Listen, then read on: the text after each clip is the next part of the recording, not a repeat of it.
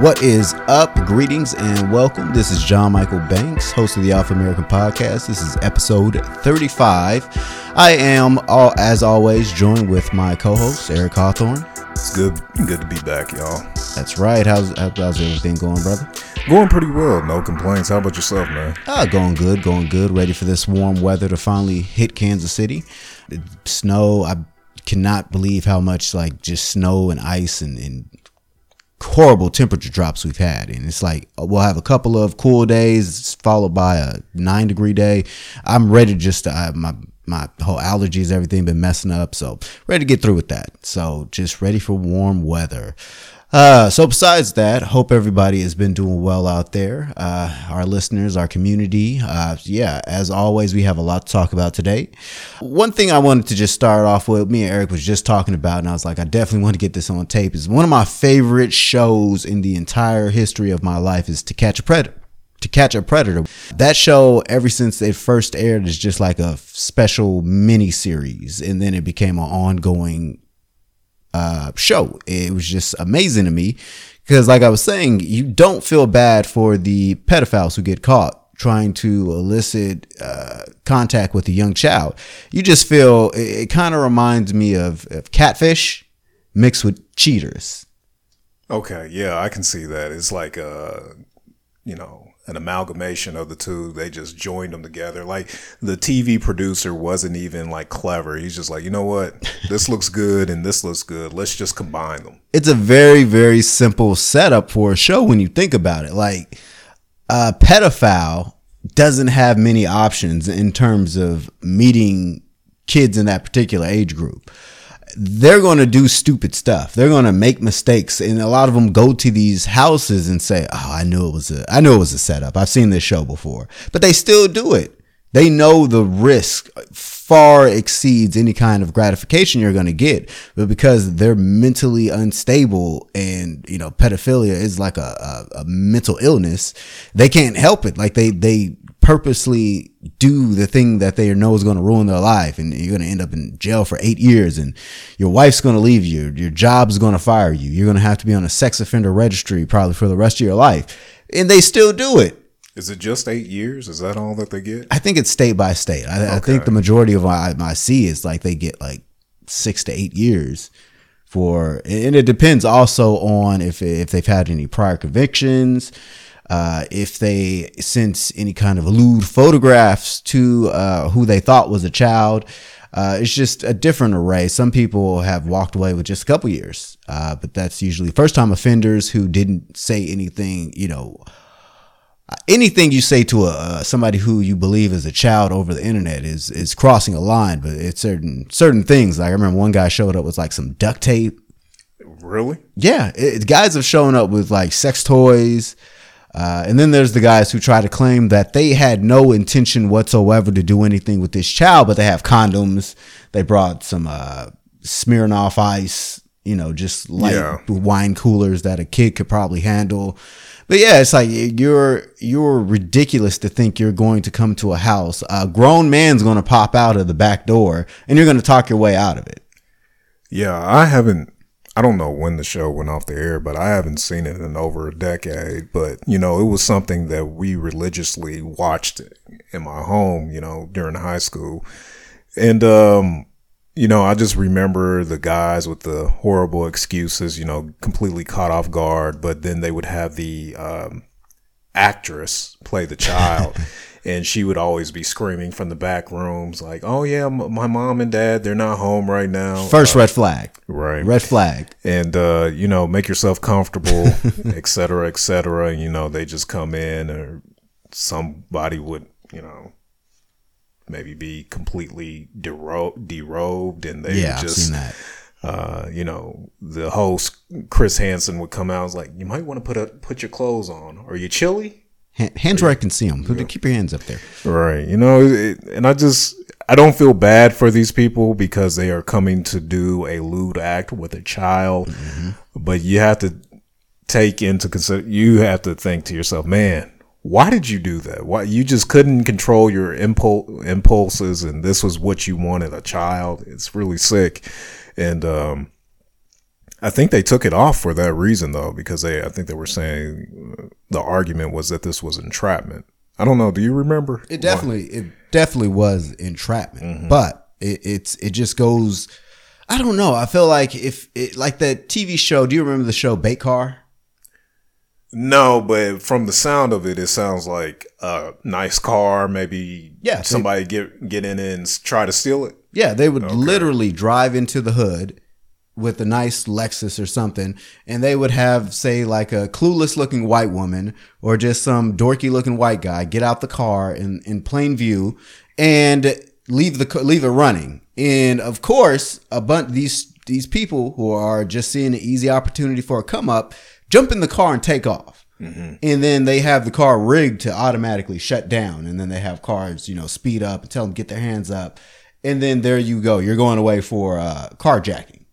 I think I vaguely remember the show, but yeah, that definitely seems like entrapment. Just for the entertainment of others. Yeah, and a lot of these people are it's just a look on their face as they they realize what's going on. Like, I've been tricked into taking the bait and doing something I know is sketchy. Somebody's just leaving their car running in the middle of this neighborhood. Right. This person who doesn't even look like they belong in this neighborhood. Like, something's going on, but you still do it. And in certain aspects, I do feel bad for them. And other, I'm like, just don't steal the car. Yeah. I mean, don't steal the car. I completely agree. But when you put it in that context, that definitely sounds like an entrapment scenario. Yeah, it presenting somebody with an opportunity, and that's the majority of what crime really is. Most of these crimes are crimes of opportunity. They see a opportunity to pull something off and get some extra money and hopefully not get caught. And it's not what it seems. Like most of these, I wish people would understand. Like if you commit a crime, chances are the crime you're committing, they have people looking for you specifically. So, of course, they're going to put you in a situation where they want you to take the bait, where they want you to do something to slip up to make their jobs easier. Right. Same thing with people who think they're buying. I just watched a YouTube video the other day, and it was this guy who was trying to rob an undercover cop during a deal to buy some pills. Mm-hmm. Because, that's the thing with this opioid epidemic is it's making addicts of people who you wouldn't necessarily think, have a pill addiction. So, white woman that looks like she's from the suburbs coming to buy some pills, 100 pills, is an easy target. And as soon as the cops pulled up, he started crying and saying how, he didn't want to do this, but he had to do this. And now you're about to go to prison for pulling a gun on a cop. Like, your life is not over, but it's impacted negatively for a significant amount of time because it's something stupid you did. Anyways, To Catch a Predator, I have zero sympathy for these people. Like, of course. And if you got to think about, this is the time they did get caught, and they all say this is the first time I've ever done anything like this, or it was all one big misunderstanding. I don't believe that for a lot of these guys. A lot of these guys got a look about them that just says you've been doing sick stuff for years. And if I had a opportunity to be in Chris Hansen's shoes, I would definitely do it. It's a great show. But yeah, it came back a few years ago. I believe they called it Hansen versus Predator. What? Yeah, I believe. That definitely sounds like Alien versus Predator. What kind of title was that? Well, I believe MSNBC owned the rights to Catch a Predator. Oh, okay. I understand. And yeah, he had it on some other network. But yeah, it was Hansen versus Predator. Mm-hmm. And yeah, it's just crazy how many people have actually seen the show and still go through with these. Like, there's certain red flags that happen on every show. Like, the girl comes to the door and it doesn't look like the girl you've been talking to. Mm-hmm. And it's just like, hey, come on in. And then she walks away from the door. And it's like, okay, that's weird. And then you go in and she's steadily walking towards the kitchen and she doesn't stop to greet you in any way. Like she's never met you. Right. Red flag number 2. And then whenever they try to go in for a hug or a handshake, she's like, oh no, I'm kind of nervous. And it's just like, this is a sting, right? Mm-hmm. Or are you really just holding back hope that you're going to get to go somewhere with this kid? But yeah, it's just a crazy show. One of the greatest shows ever created, in my opinion. And they need to just make one in every state. Like every state. Every single that's very ambitious. You don't want to even start with the region first. Not Southwest, catch a predator, Southwest, or Hanson versus Predator, Northeast. You just want to go state by state. Yeah. Okay. So I feel like, and what time frame? How much time does Chris Hansen have on his plate to be able to do this? Okay. Okay. So let's get this straight. It doesn't have to be Chris Hansen. Every state does it not have to be Chris Hansen? You don't think it will work with somebody who's not Chris Hansen? Who are you going to get? Howie Mandel? It doesn't even need to be like, it just needs to be an asshole who's just like, why don't you have a seat? Okay. You didn't know you were coming to me to 13? Let me read some of the stuff you said. You want to get the host from The Weakest Link from back in the day? That would be dope, actually. That's actually a good pick. Is it? Yeah. Let's send I said that in jest. No, that's an awesome pick. Like, why did you come here to this house? You are the predator. Goodbye. That's a great show. You should pitch that. But no, just like we have local news, we would have local To Catch a Predator. And then maybe that way we would cut down on pedophiles trying to meet kids online, because it's just like, damn, I'm going to end up on my local To Catch a Predator. Do you remember when they started initiating that thing where people who got caught trying to pick up prostitutes, they would like show their pictures on the news? Oh, you're talking about where, you're talking about locally? It was like the John list or something. Yes. Yeah. And prostitution went down drastically after that. Because you had teachers, you had paramedics, you had people in different positions who were just going to pick up some prostitutes. And then now they're like, oh, now if I do that, not only will I get caught, everybody would know about it. I like how you just worded that as just to go pick up some prostitutes. Like it was a normal thing back in the day. Pick up some groceries. In Kansas City. Now, if you're from Kansas City from way back in the day, there were certain streets you knew that you can go to procure some ladies of the night. In like Troost and Prospect were those streets, like you knew. And yeah, people would just go cruising for prostitutes, and that cut that down dramatically. Just the other day, I was with JC, and his mother has a shop on Troost we sometime pregame at, and it used to have just women loitering on the corner waiting for a John to come pick them up. But now it's like just so cleaned up, it's gentrified. You know, you have people jogging down the streets now, and it's just like, wow, that's so crazy. That's where Toothless Betty used to stand. Oh wow. Yeah. Troost had a lot of I don't know. I don't even know I'm not going to say anything to disrespect anybody, but they were ladies you wouldn't exactly pay a high dollar for. But sadly, you know, drug abuse and prostitution goes hand in hand. But let's get into our actual discussion topics for today. I'd like to thank you for sending me that picture of the new Batman suit. I would never not have seen it. I've been living under a rock for the past few weeks and just spending less time online. Okay. Just taking a break. I understand. We have to have that social media detox. Just a cleanse. Yeah. I understand. Just taking the time to read more, and you know, I've been rereading the autobiography of Malcolm X. As am I. Oh, really? Mm-hmm. So you don't pay attention to me. I just told you this like a few weeks ago. Right now I am. Right. Basically he, I mean, this isn't spoiler alert. I don't know. I'm basically, where, he's just got out of prison. You know, he's stumping for Elijah Muhammad. He no longer works at the, auto factory, anymore. And, you know, he's basically Minister Malcolm, and he's on the come up right now. So, that's kind of where I am in the book. Where are you? I am, a little past the part where he gets out of prison, and he is pretty much just getting built up into the nation now. Okay, and it's crazy because I don't know if you've been, if you've heard about the Netflix docuseries, Who Killed Malcolm X. I've heard about it, but I have not watched it. Yeah, I've actually sat down and watched a couple episodes, which are really interesting because that led me down a rabbit hole of just like different black nationalist groups. Like and that's kind of what made me go through and try to reread this, is just to get a grasp on the man, because it's from a point of view from people who knew him and people who were there in the Audubon ballroom while it happened, and different people who are on the police force, who are retired police officers who were, covering that case at the time.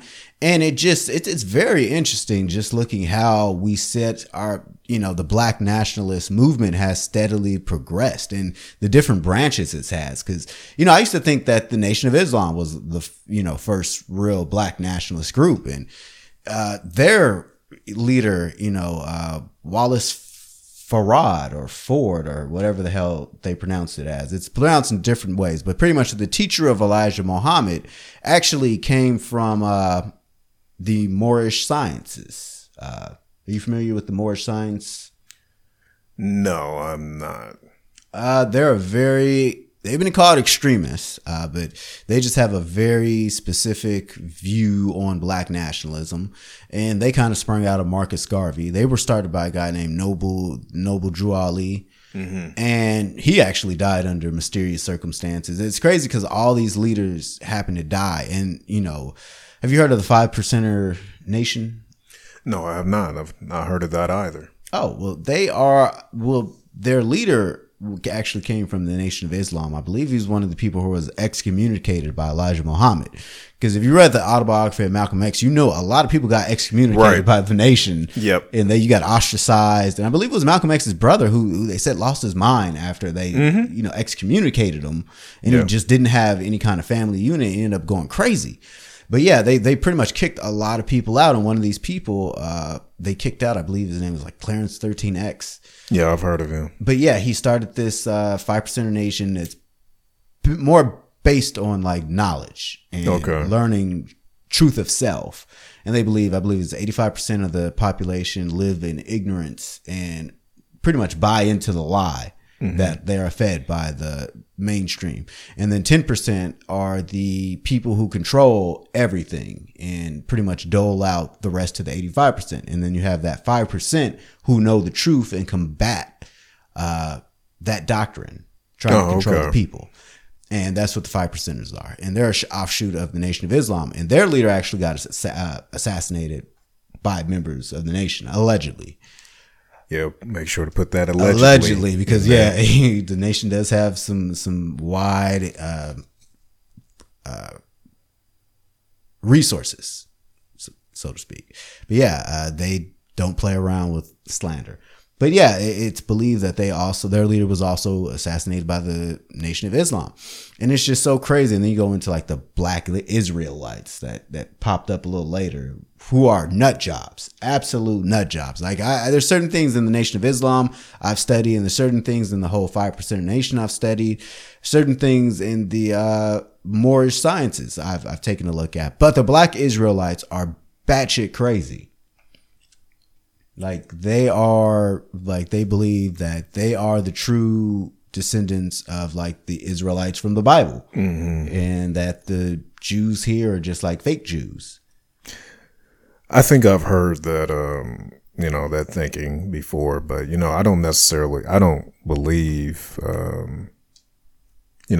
I agree with some of the principles with the Nation, but actually doing research on where this, the thought process and, the beginning of their religion and why they think or what they believe, I really don't believe in any of that. Just like I don't believe anything that, maybe, Joseph Smith may have talked about with the Mormons or whatnot. But I think one of the important things to do is you can look at the religion and you can take the good and you can take the bad, and you can understand, basically the principles of what goes on within the religion, such as with the Nation, they really teach self-reliance, good health, staying away from, at the time, it would have been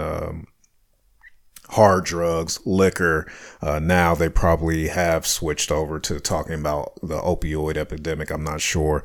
But, and it was all about bringing about unity. as well. And I think those are really important principles. So, you know, looking at all these, you know, these guiding principles and thoughts, I think, you know, I think it's important as definitely a young African-American man or woman to kind of, you know, delve into, just kind of understanding what maybe Minister Malcolm would have believed, even though there was a lot of hypocrisy going on within the nation, particularly on the hands of Elijah Muhammad. I don't know why I keep thinking like spoiler alert if you didn't know, but it's not a movie. You haven't seen the movie yet. But, you know, Elijah Muhammad definitely had many children by young women within the nation. And that is one of the things that broke Malcolm's trust of him. And it was Elijah Muhammad's son, correct, who told him of this? To Malcolm, who I believe it was Elijah Muhammad's son who came to him and told him. Sometimes I conflate things with the movie, right? But they get kind of confusing, especially with Ali and and all the different iterations. But you know, I would highly suggest reading the biography and kind of getting to know more about our black figures, not just Martin Luther King and who else is taught during Black History Month? Frederick Douglass, Rosa Parks. They typically will teach more docile. Is that it? Yeah, docile Negroes. I'd say more traditional pacifists. They're not going to teach about the Nat Turners. Nat Turner. No, definitely not. They won't teach the Haitian Revolution. No, they're not going to teach about these figures, which we are going to talk about. I was just doing a lot of research, and that it's just so incredible. Like, I don't know how there hasn't been a movie about the Haitian Revolt.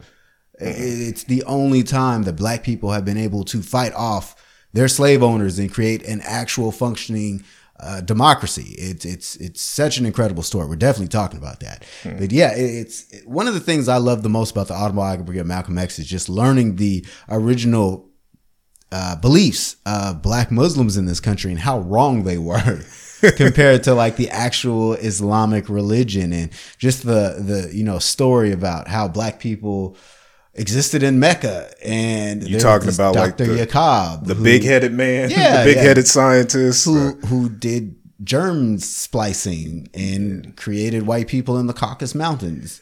Yes, I was being a little bit politically correct, PC, when I was talking about some of the things that I don't believe with the nation, and those are definitely one of the fundamental aspects of the religion that I don't believe. That I think this supposedly happened a few thousand years ago or something like that, where this big-headed scientist, as he's referred to over and over again, that, you know, he did this germ splicing, and ultimately the white man was created.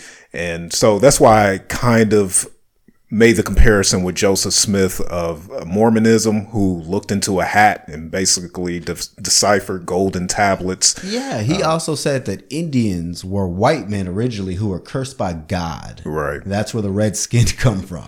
Yeah. So, you know, you have to like look at these things in their totality. So what the nation may preach in terms of, self-reliance, care of oneself, protecting one another, you have to understand that that's based off of some very wonky mythos, if you want to, say it kindly. Very much so. It was one of those things, reading the book as a youngster and having such a profound effect on my outlook, and then getting to that part where it's like, okay, this is what it's kind of like Scientology. Like, I can only imagine how it felt for somebody who spent so much time in Scientology, learning the principles and the foundations. And then you get to a certain level and they're like, we're going to reveal these secrets to you about where we all come from. And all of a sudden they're talking about Xenu and, aliens and Thetans and all kind of crazy stuff that L. Ron Hubbard just decided he was going to write and say was doctrine. And that's what I felt like with the Nation of Islam. Like they just got to a point where they was just like, this is how we all started. And it's like, what proof do you have? Right. And, you know, like reading the autobiography of Malcolm X and somebody who is just so brilliant, if you consider just knowing that this man has an 8th grade education, how brilliant and eloquent he is and, you know, dynamic in his approach to his oration skills. It's just phenomenal. And then him talking about how excited he was in prison, like learning from his brother and, you know, reading upon the nation, just talking about, you know, this big-headed scientist. And I'm not making a joke talking about this big-headed scientist. Malcolm X, as told to Alex Haley, refers to him as the big-headed scientist or the big-headed man. And what is his name again? Dr. Yacab. Yes. And I actually had to Google it. Because I couldn't remember the name, like Dr. Yacab. I had to look up Google big-headed scientist, big-headed man, Nation of Islam. And I felt, you know, a little ridiculous for doing so. But, you know, this is the lore that pulled Malcolm X into, you know, ultimately the nation. And I guess others as well, like Farrakhan and other notable followers of the Nation of Islam. But, you know, this is somebody that was created by not Elijah Muhammad, the gentleman before him who taught him, right? Yeah, Wallace Farad or Ford. They don't know because they cannot find any records of who this guy. And the earliest thing I've been able to come up was in my studies. I didn't realize he was a member of the Moorish Sciences, right? And he was actually an individual who was claiming to be the reincarnation of the founder of the Moorish Sciences. Mm-hmm.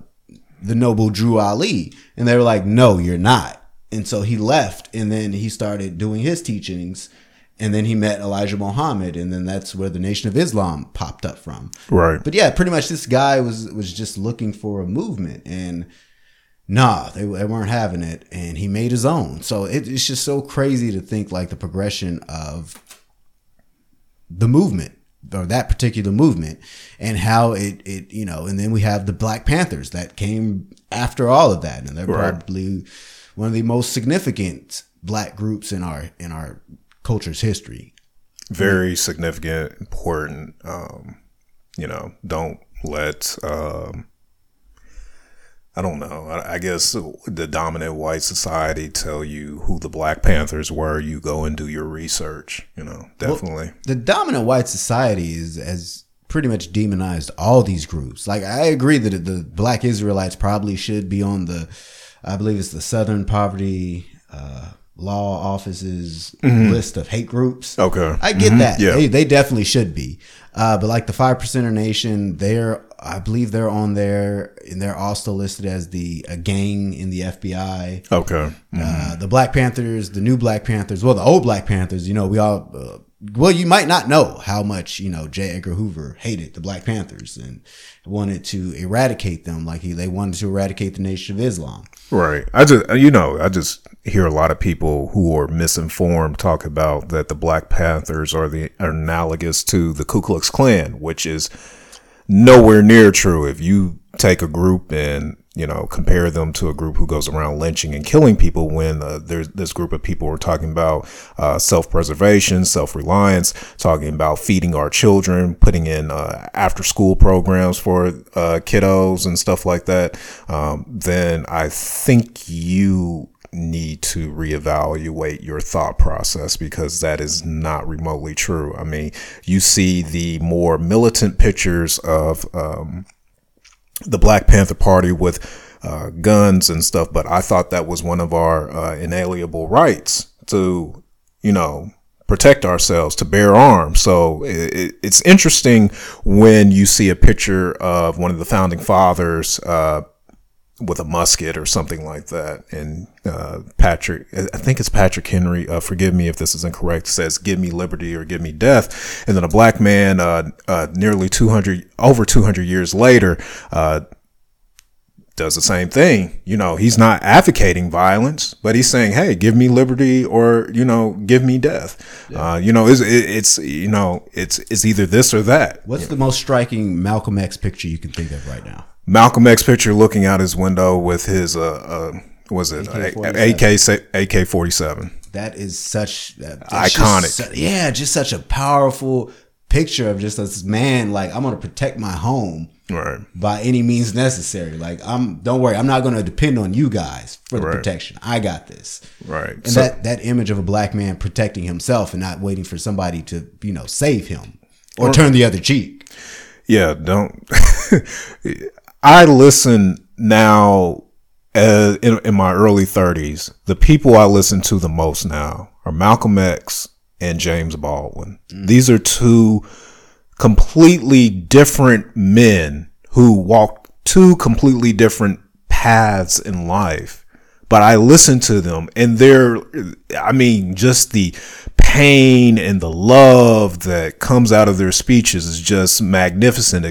You've been on Baldwin for a long time. I've just gotten into Baldwin in recent years. I mean, Baldwin is not going to be taught to you in schools. Particularly if you go to a predominantly white school. But Baldwin is somebody that you need to teach your children. If you are African-American, man or woman, you need to teach your child. You need to learn about James Baldwin. And don't let anybody tell you that you shouldn't, because, yes, he is gay. But I think that's another reason why maybe some black families don't teach Baldwin or Bayard Rustin. You know, I just get chills listening to these men and how their struggle is applicable to what's going on today. I mean, who do you listen to? Oh yeah, I definitely listen to James Baldwin. I actually credit him with the improvement of my relationship with my brother, who's also a gay black man, and just listening to him and his experience and how just articulately he puts things and really connects with the soul of a human being. It really helps you to reassess your evaluation on certain things. And my brother wasn't the type of man who, you know, talks about certain things. So to hear somebody talk about those experiences, I can only imagine, you know, what it's like. You know, being a black man from a white man's perspective is unimaginable. So I can only imagine, you know, as my brother went through life as a black man and a gay black man, the kind of struggles he must have, you know, encountered from a community that openly reviled them. Like, you know, if you grew up in the early 90s or the late 80s, you knew like you're going to have a tough time growing up as a gay black man.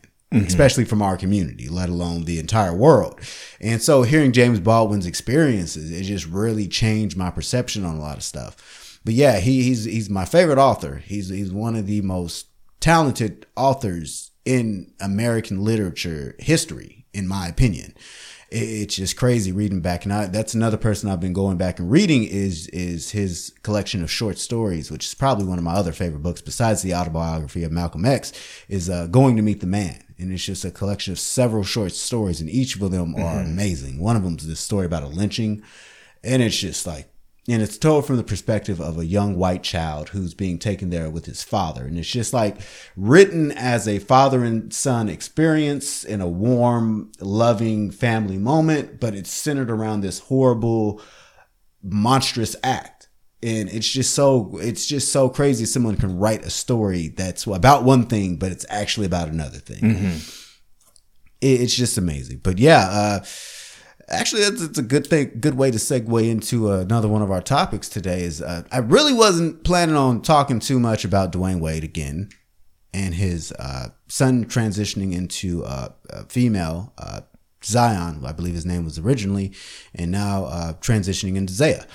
And yeah, I really was not planning on bringing this up again. We spoke about it on the community group. We spoke about it a little bit a couple episodes ago. But Lil Bootsy, another regular on our Facebook community page, popped up and he had a bit of a rant in regards to Dwayne Wade's video that he posted, or the interview he posted in regards to him just accepting his daughter now, and them saying that they knew that they were transgender from the age of 3, and they're not just a homosexual, and they just on this journey to help accept their daughter into their neuro. And Lil Boosie I misunderstood it because I was reading everybody talking about Lil Boosie saying that they're gonna pretty much go through gender reassignment surgery, which I haven't been able to find anything saying that they were going to allow this 12-year-old to go through that extreme like that. That's in terms of transgender. I remember, and I don't want to be offensive, but the earliest introduction I had to anything in regards to transgender was in Silence of the Lambs, where he was talking about people who are transgender and people who actually go through the sexual reassignment surgery, and they have to actually meet with doctors, and they actually have to go through counseling sections to make sure this isn't something that's going to be done and then you regret it. And because there's a high suicide rate around among transgenders who go through the surgery. And I don't know if it's due to regret or they're just not getting the acceptance they expected, but it's a high suicide rate amongst that population. So I remember them talking about, them, a lot of people associating that with like a mental disorder because certain people don't need to go through the reassessment surgery. But I haven't found anything in regards to them say, I don't think a kid can get that surgery. I don't believe that they. I don't know. I don't know either. Just forgive my ignorance. I don't know, but I know that they can start the hormones. I do know that. Yes, and I understand Boosie's thoughts on a child having a life-changing surgery, before they've even experienced life. That would be a misstep on a parent's part. From my perspective, I'm not a parent. I don't have kids. I like to say that up front. But I can only imagine at the age of 12, if I told my mom I wanted to do something that extreme, her letting me do it. I can only imagine the ramifications that would happen later in life. Even in college, I can only imagine if I went through with certain things and, long-term decisions. I don't even have a tattoo right now because I would probably be stuck with something I regret. So I can only imagine something as life-changing as altering your genitals at that age, so I understand what Boosie was coming from. I think they were probably speaking more in terms of just support emotionally and, not trying to talk their child out of what they believe their lifestyle is.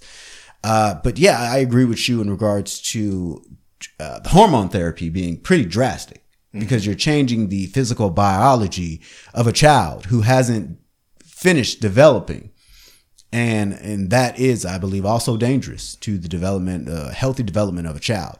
I do think that they should live their life however they want to live it. But when it comes to actual long-term changes in that person, I think they need to hold off until their brain is fully formed and they can make those decisions as an adult.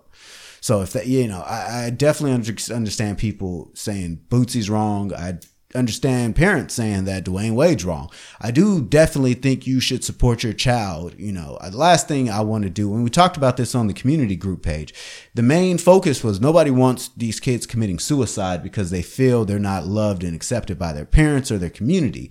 We can all agree on that. But it also comes to a point where you got to think like certain people have certain customary beliefs and certain cultural beliefs and certain religious beliefs.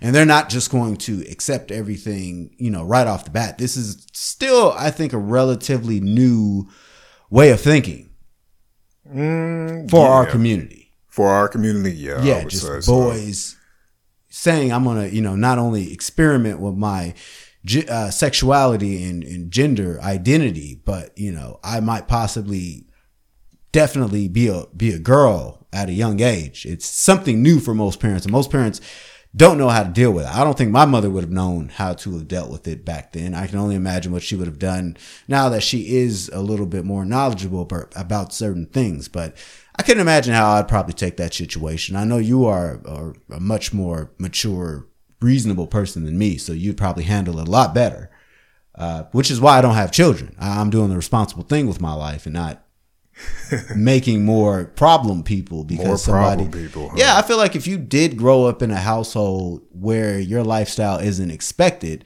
you're going to go out and you're going to go into this world thinking you're not accepted, you're not loved, you're going to assume the worst in people. Mm-hmm. And, unfortunately, a lot of those people are problem people. I'm sorry to say it like that, but, we all don't need people to feel like there's no place for them in society. So, F society. Mm-hmm. And that's what I think happens with, certain minority groups. They feel like, why should I do these things? I asked earlier, why steal the car? And those people in those certain cases don't have any reason not to steal the car. I mean, we have reasons as people who have things to lose in our life. We, have to go to work. We have to, do our taxes. Certain people just look at life like, why? Like, why? I know I should be paying my taxes right now, but I'm not. I know I should be paying child support right now, but I'm not. I can't tell you how many people I've known have gone to jail for child support. Well, yeah, they're doing the Wesley Snipes when they're not paying their taxes, but child support, they'll definitely come and get you too. Yeah, and it's certain aspects where you look at people like, why are you not doing what you need to do to be a functioning part of society? Right. And I think part of that is just growing up and feeling unwanted or feeling unloved. Cornel West has a quote, and it's, "I am who I am because somebody loved me."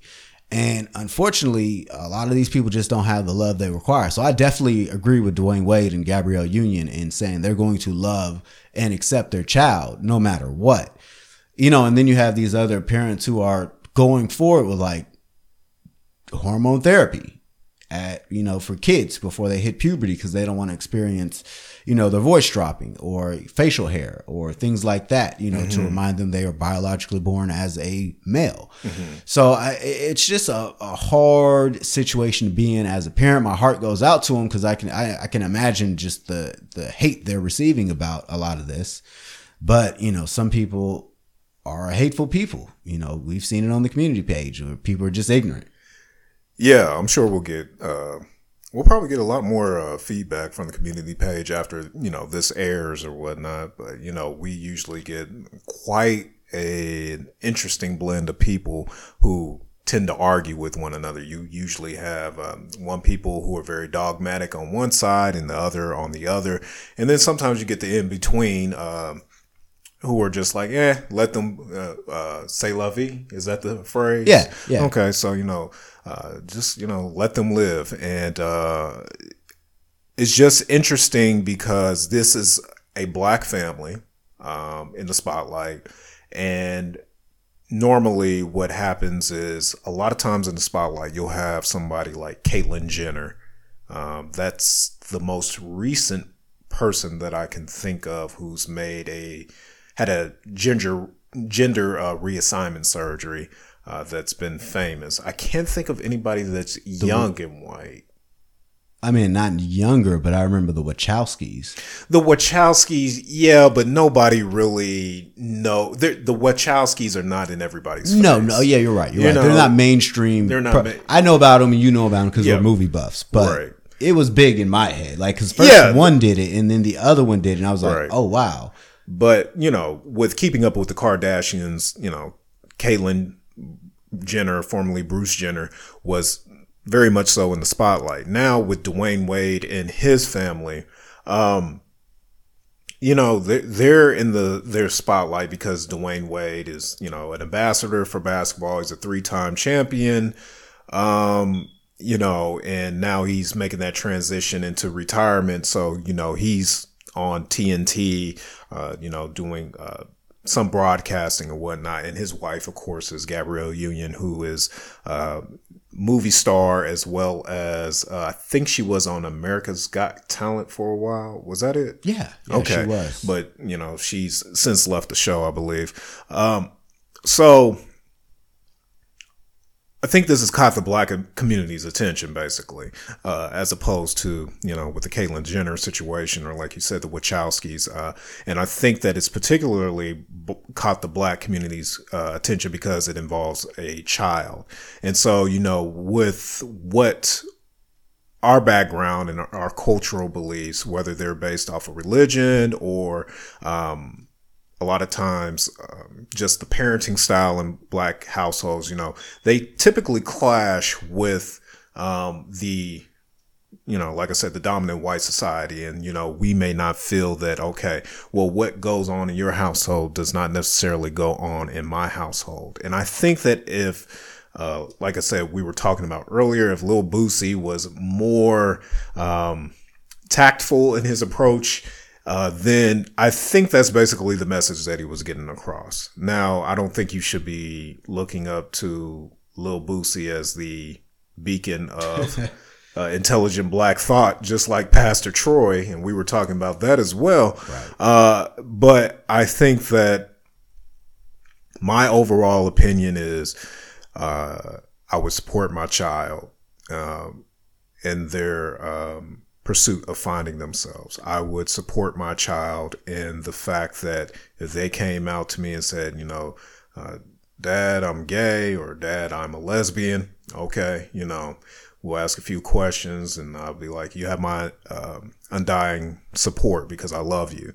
I think with this particular situation, I would do the same.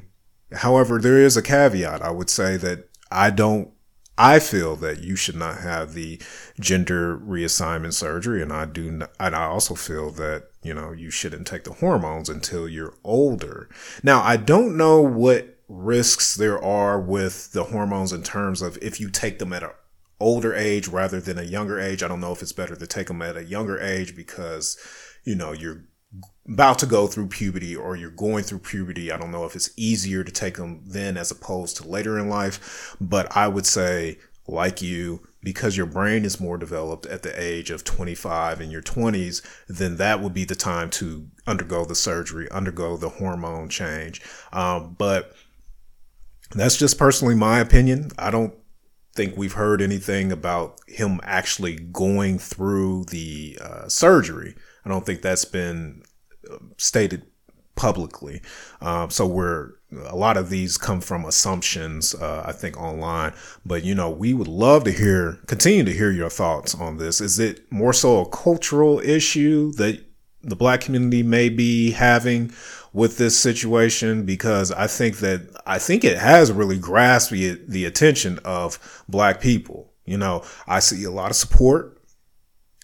Sometimes I don't really see any negative comments though, if I'm going to be completely honest. I see a lot of support on my timeline. Yeah, the people who I see, being vocal against it are the people who I would expect it from. They're the people who are convinced there is a gay black agenda and there is a conspiracy to feminize black men and demasculate black men.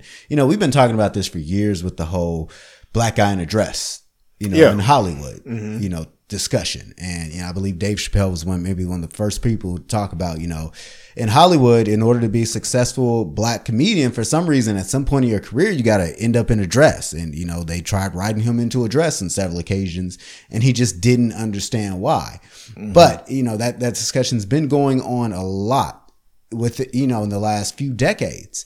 And then you have the instance of rappers, we had the Young Thug era with people wearing dresses and people wearing purses. And then you had the rainbow dreadlock guys and it's just, I remember when I was in high school, it was like skinny jeans. Like people were just like, oh, that's gay. They're trying to push the gay look on us. And it's certain things that I do believe is ridiculous in regards to this being like an agenda. And then there's certain things I do see and it's just like, like I'll be watching something like, why is the one black guy the gay guy? Yeah.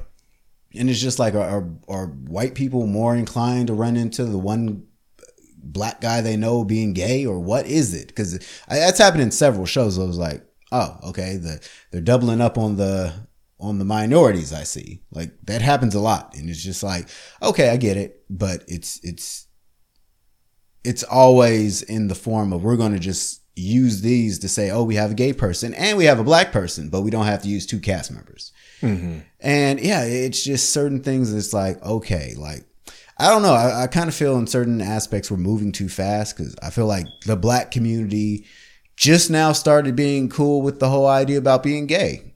Like I knew family members, or I've known people who have had family members who that's just like, yeah, we don't mess with them. You know, they're living that life, you know, and I think it is cultural. I think it is religious. I think it is, because there's people like Dr. Umar Johnson, who doesn't believe homosexuality is a black construct. Like he says we didn't know about homosexuality until Europeans. I don't believe that.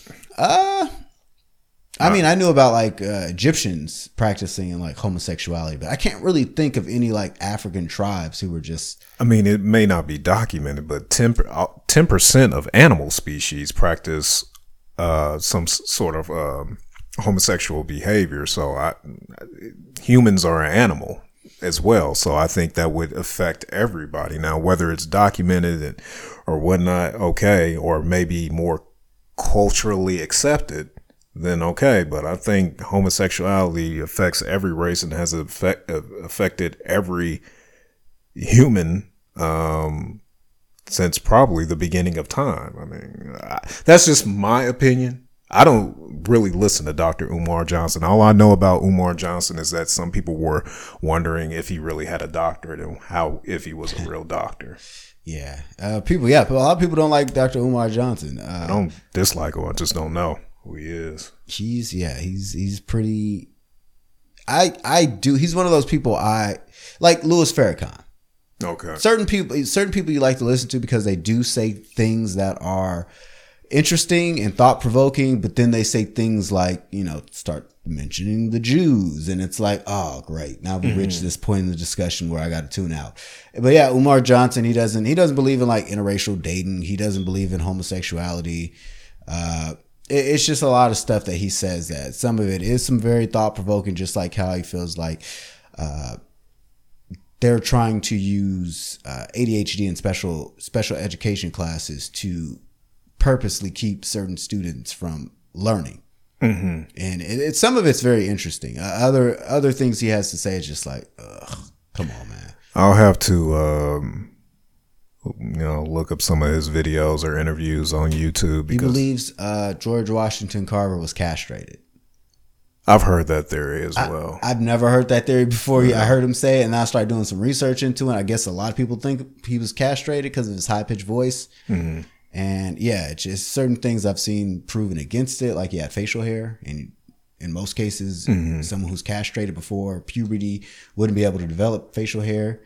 But yeah, it's just interesting seeing, you know, that goes back to the whole black nationalist conversation, because he's from the school of thought of Marcus Garvey in the whole Garveyite return to Africa movement type deal. And he's actually a descendant of Frederick Douglass.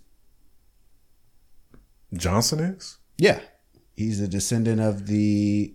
He's a direct descendant, or is he like a cousin? He's a cousin. Okay. Well, he actually says that the man he knows to be his ancestor, who was cousins with Frederick Douglass, is a possibility that they may have actually been siblings, because they were both raised on the same plantation, and it's a possibility they had the same father, but they don't know. But they know for sure that they were related through... He doesn't have any DNA analysis or evidence to prove this? I'm not sure who he... Because that's a bold claim to say you're a direct descendant or related to Frederick Douglass. So I'm just making sure he has the proof. Yeah, and he has some interesting thoughts on Frederick Douglass too. He says he if not for the fact he married a white woman later in life, he would have been the most prolific black leader in our history.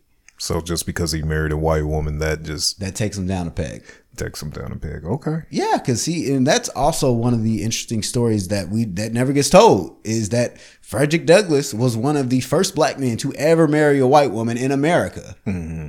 That was a big deal. Like, her parents were actually abolitionists, and they didn't want that to happen. They were like, no, that's ridiculous. You're not going to marry a black man, even though they were anti-slavery and fought for abolition. Everybody's progressive until they're forced with actual progression, and then it's like, whoa, I'm not. Well, look who's coming to dinner. Exactly. Oh my God. 19th century edition. That is the movie we should write. Oh, is this going to be a comedy, or is this going to be serious? A dramedy, maybe? It's got to be a comedy. Meet Frederick. Oh, okay. You know, he was born on a plantation. He ran away. Turns out to be the smartest black man in America.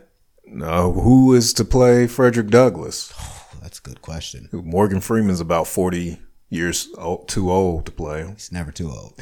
Morgan Freeman is never. Well, he did marry this woman later in life. Like his kids were almost grown. I may have been grown in like college age when his first wife died, and he remarried this white woman later on in his life, and it was just crazy to think a black man could even do that. Because you got to think anti-miscegenation laws didn't get erased until like 1968. I believe late 60s, early 70s, some places. But this man was married to a white woman in the 1700s, or the early 1800s. Yeah, 1800s, early, mid 1800s. Yes. But yeah, it's just crazy to think that, Black history. So that was the Black history factoid of the day, that Frederick Douglass was married to a white woman. We've had plenty of Black history. The Nation of Islam believed that white people were bred in the Caucasus Mountains by a big-head scientist.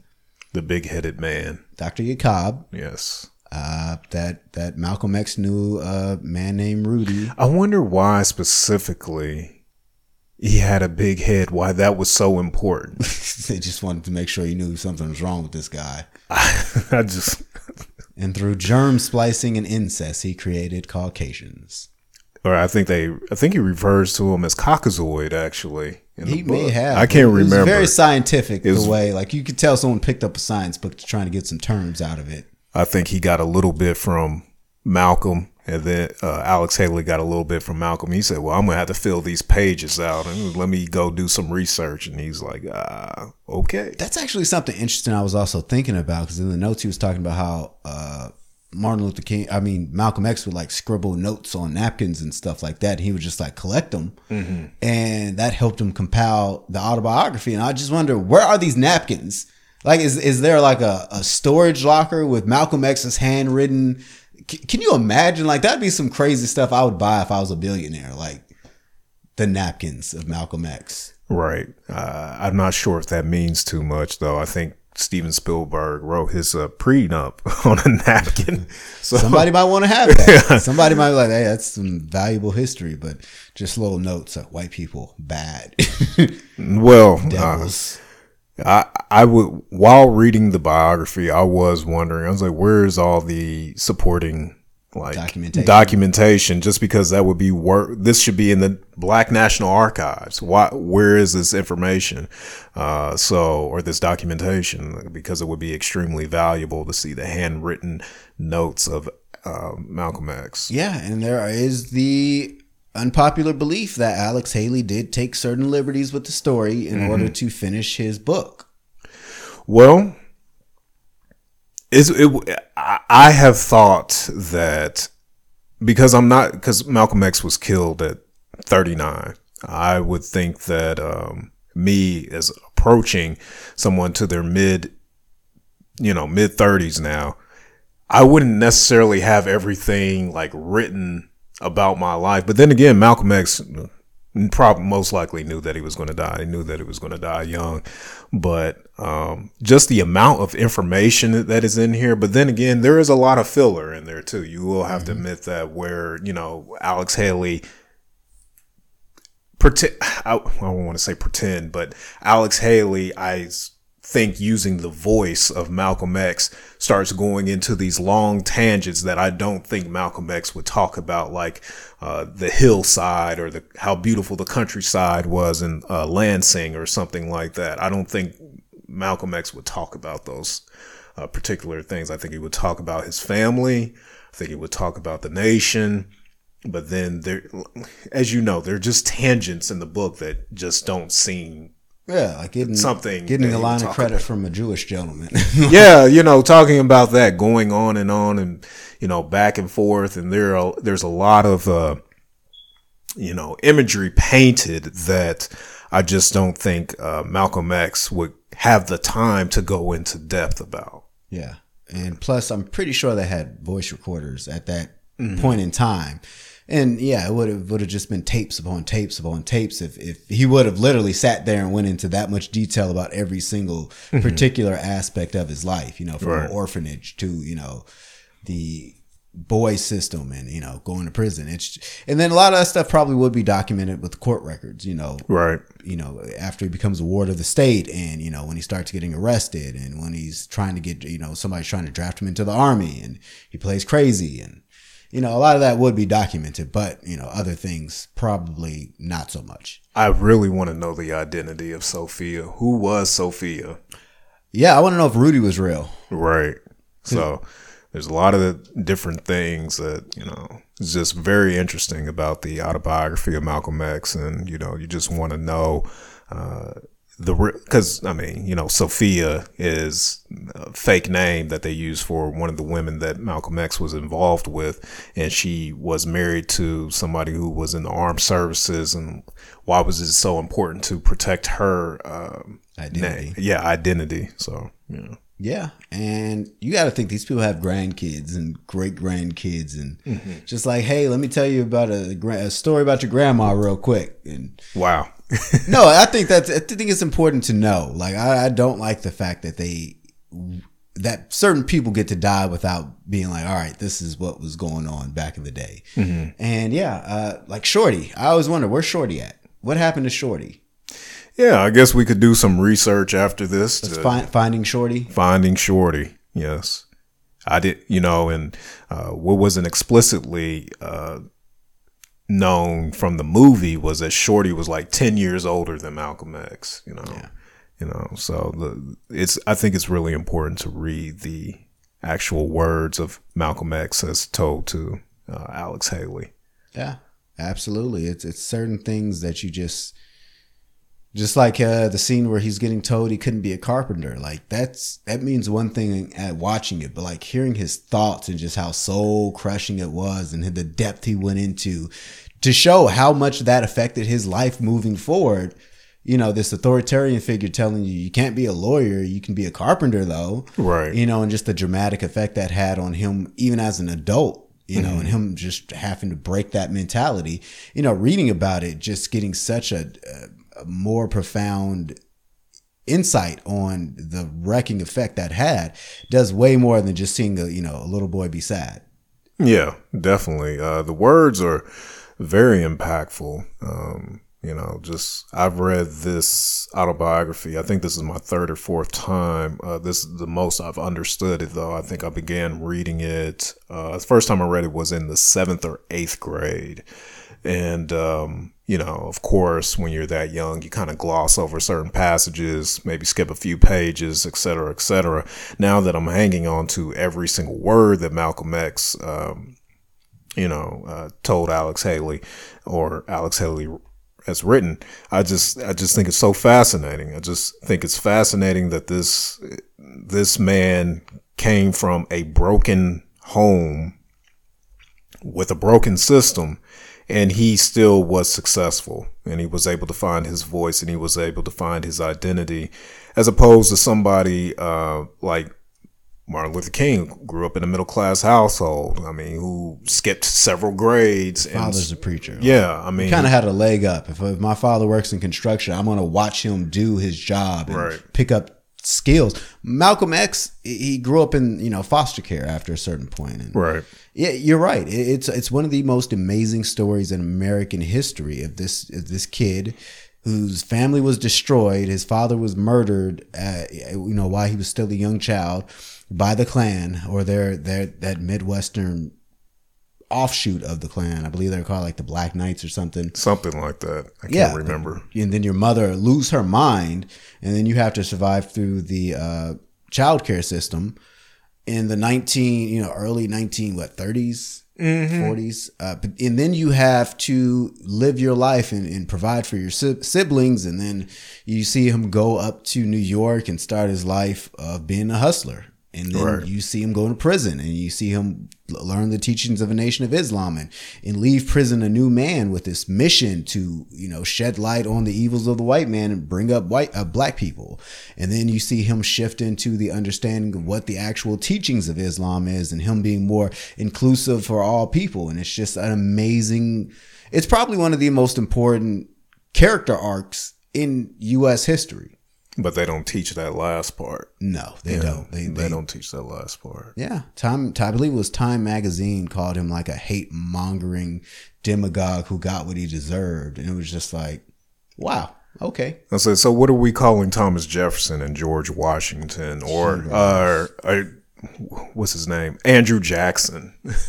Heroes. Right. So, absolute heroes. So yeah, I think Malcolm X, is probably the embodiment of the American dream. Somebody actually pulling themselves up by their bootstraps, the proverbial bootstraps. I just think he's an amazing man, amazing family man, loved his wife and children. And that's not taught. It's not taught that at the end of his life, he realized that hate was blinding him, that misinformation was blinding him, that he couldn't allow his past experiences to shape his future, but that's not taught in school. So it's important for you to teach your children that aspect. Yeah. I think in terms of pulling yourself up and becoming something amazing, I don't think anybody else besides Frederick Douglass was able to do something like that. Because, he was a slave, then he was a runaway slave, then he was a laborer, and then he, taught himself all of this, everything he needed to know to verbally fight back against slavery. Right. And, become an author and show people exactly from his perspective what slavery was. And it's kind of hard to say black people are happy about being slaves. And then you have this actual slave saying, no, read the story about my life. So, yeah, I definitely agree with you in regards to that. But, I really like the flow of this episode. It kind of stayed with the course of the community. Happy Black History Month, everybody. Just in case you got to learn a few facts this episode.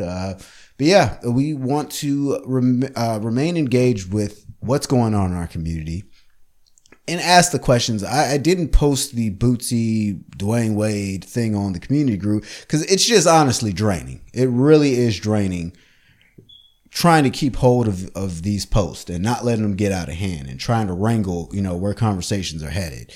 And I just did not feel like dealing with it. I'm sorry. You guys are too much sometimes and I just couldn't deal with it. It's I'm going to make Eric an admin so he can deal with it every once in a while. It's super draining. And then you have people saying stupid stuff, and then you have people reporting your group, and it's just a lot. It's a lot. I don't know if I told you, the page got restricted again for some reason. I'm just sick and tired of it. But, as we move forward, we will be changing things up. We will be doing different stuff. We do still want to hear from you guys in regards to what you like to hear. Is it the interviews? Is it the news items? Is it our cultural topics for the community? What is it that you like to hear? Email us at alphaamerican06@gmail.com, or you can message me on Facebook or message our fan page on Facebook. There's so many ways that you can contact us, but just let us know. We know you all are out there. Please do that. It helps tremendously. But yeah, like I said, we're going to be trying to change things up in the near future, doing some different stuff. Hope all of you like it. If not, that's cool. We'll move from there. Good episode. Thank you for joining us once again, folks. Thank you, Eric, once again. I always like to make sure to tell you I appreciate you for your time and effort that you put into this endeavor as well.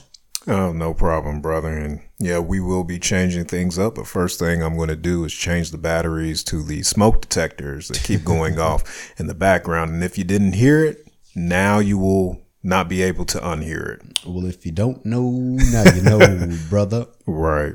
All right. Well, thank you all once again for joining us here at the Alpha American Podcast. Thank you all who've just been continuously riding with us as we continuously grow and try new things and just try to find where our flow is. So as we continue to grow, I hope you all will continue to grow with us. As always, I am John Michael Banks here from the Alpha American Podcast, along with my co-host and associate, Eric Hawthorne. Thank you for joining us. That's right. Episode 35. You all be safe out there and peace out.